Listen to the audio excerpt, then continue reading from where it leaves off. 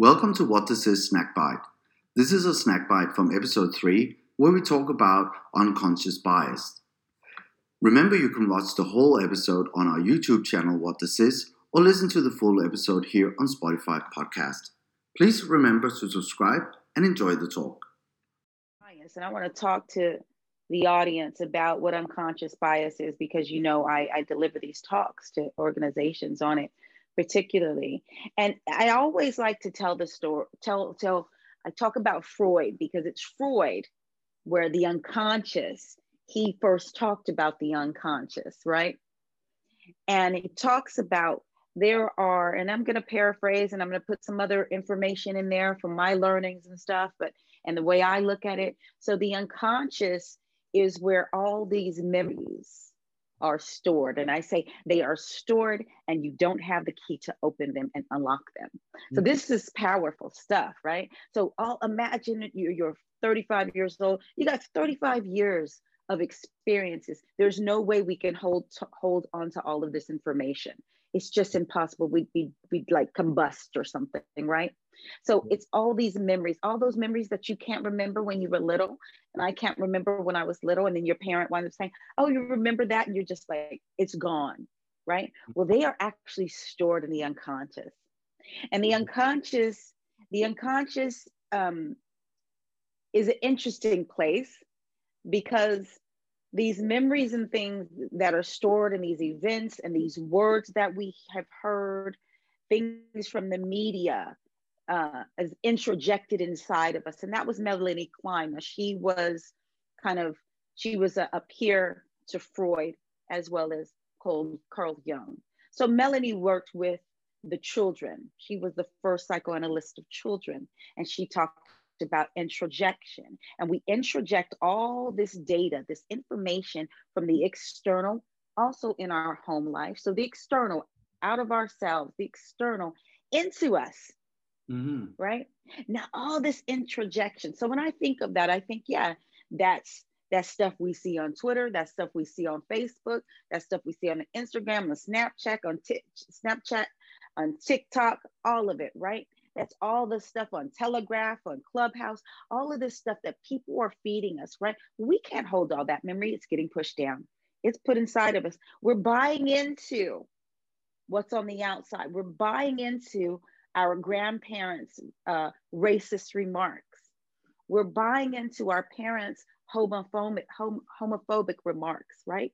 This negative, all this stuff. Now, not only that, Lau, but they have feeling. They have, their sensation. So think of the child that doesn't have words yet, right? And they can only feel feelings. So if someone is looking at the TV, a 2-year-old, 2 years watching the same TV, and that person says something really horrible and racist or a homophobic remark, and they're pointing out, look at him or look at her, they're this, they're that. That baby is only picking up the sensation, doesn't understand the words yet, right? And he's seeing the image. And he's looking at grandpa, and grandpa is reacting a certain way to that image. The grandpa is planting the seed of racism and bigotry into that child. It's introjected into that child, right?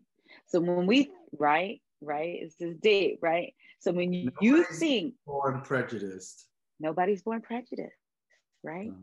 It's you turned into that by the external, by the people, the imagery, the media, all of that. Let's fast forward 35 years. The man say he's the baby that's watching grandpa act a fool. 35, 40 years, he or she is now in a management position. They are in a management position.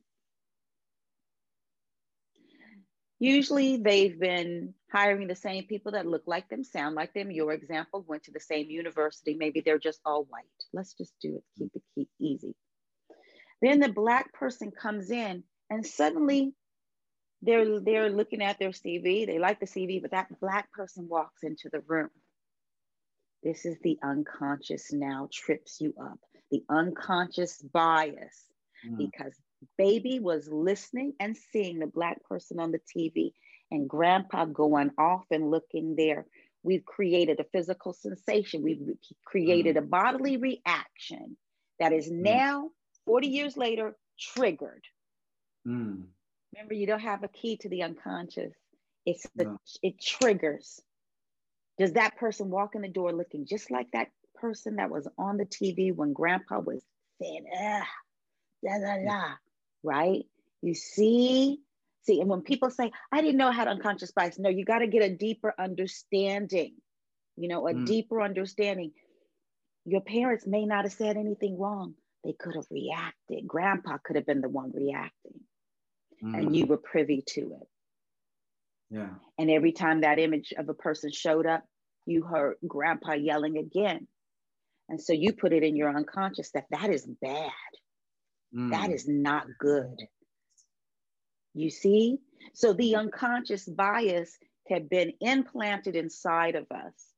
And that's a powerful thing if you're in a management position where you have a power. And so how, like I said, the unconscious is good in that it stores stuff that we just couldn't manage to hold. It also stores things that you learned by rote. It stores how do you count to 1,000. You just do it. How do you get in your car and you drive to the same grocery store you've been doing for 20 years because it's a habit. It's just physical, boom. That's the unconscious at work. It's just doing that stuff. So it saves us time. It has its utility.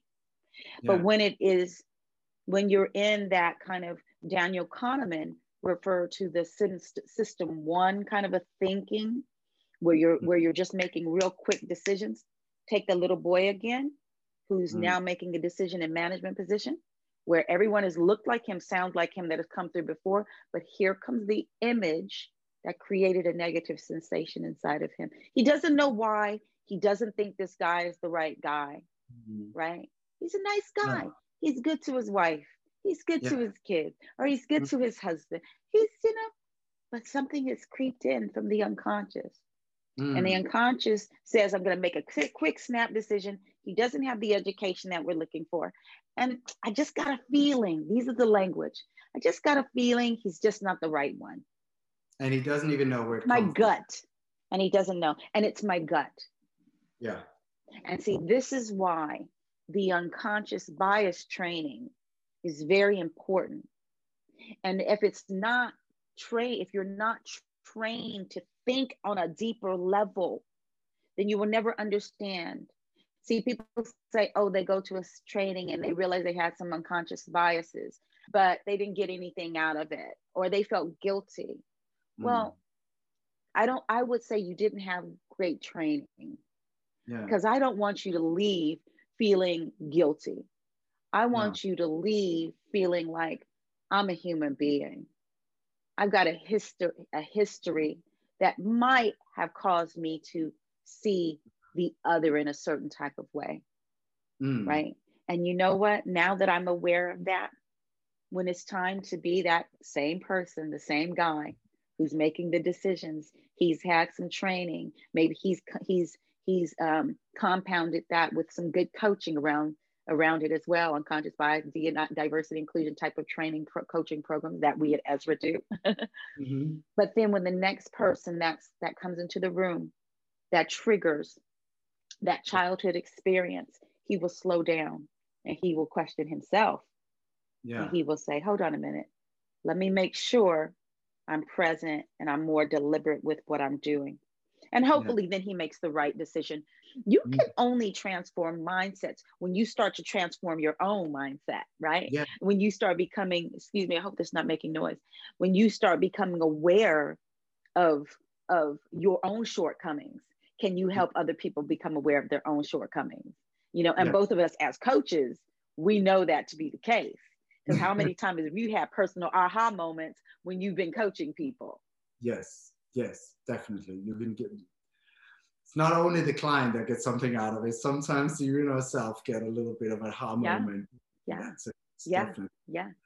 Can you say something of a company that wants to really kind of check their unconscious bias? What would be some good tools that they could implement or in the recruitment phase? I think what it is, I think what we have to think about is we, and in kind of the psychodynamic approach to coaching that I do, we're always thinking about the other, right? And I think it's about slowing down. And there's the system 2 kind of idea Daniel Kahneman talks about. It's the being deliberate, you know, and I call it that being present and being deliberate in your choices.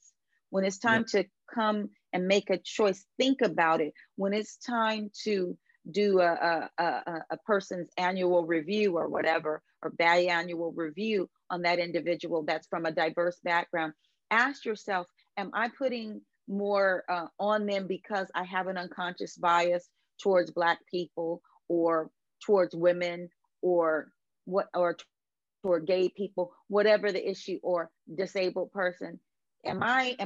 It's making sure you're present, checking your own thinking.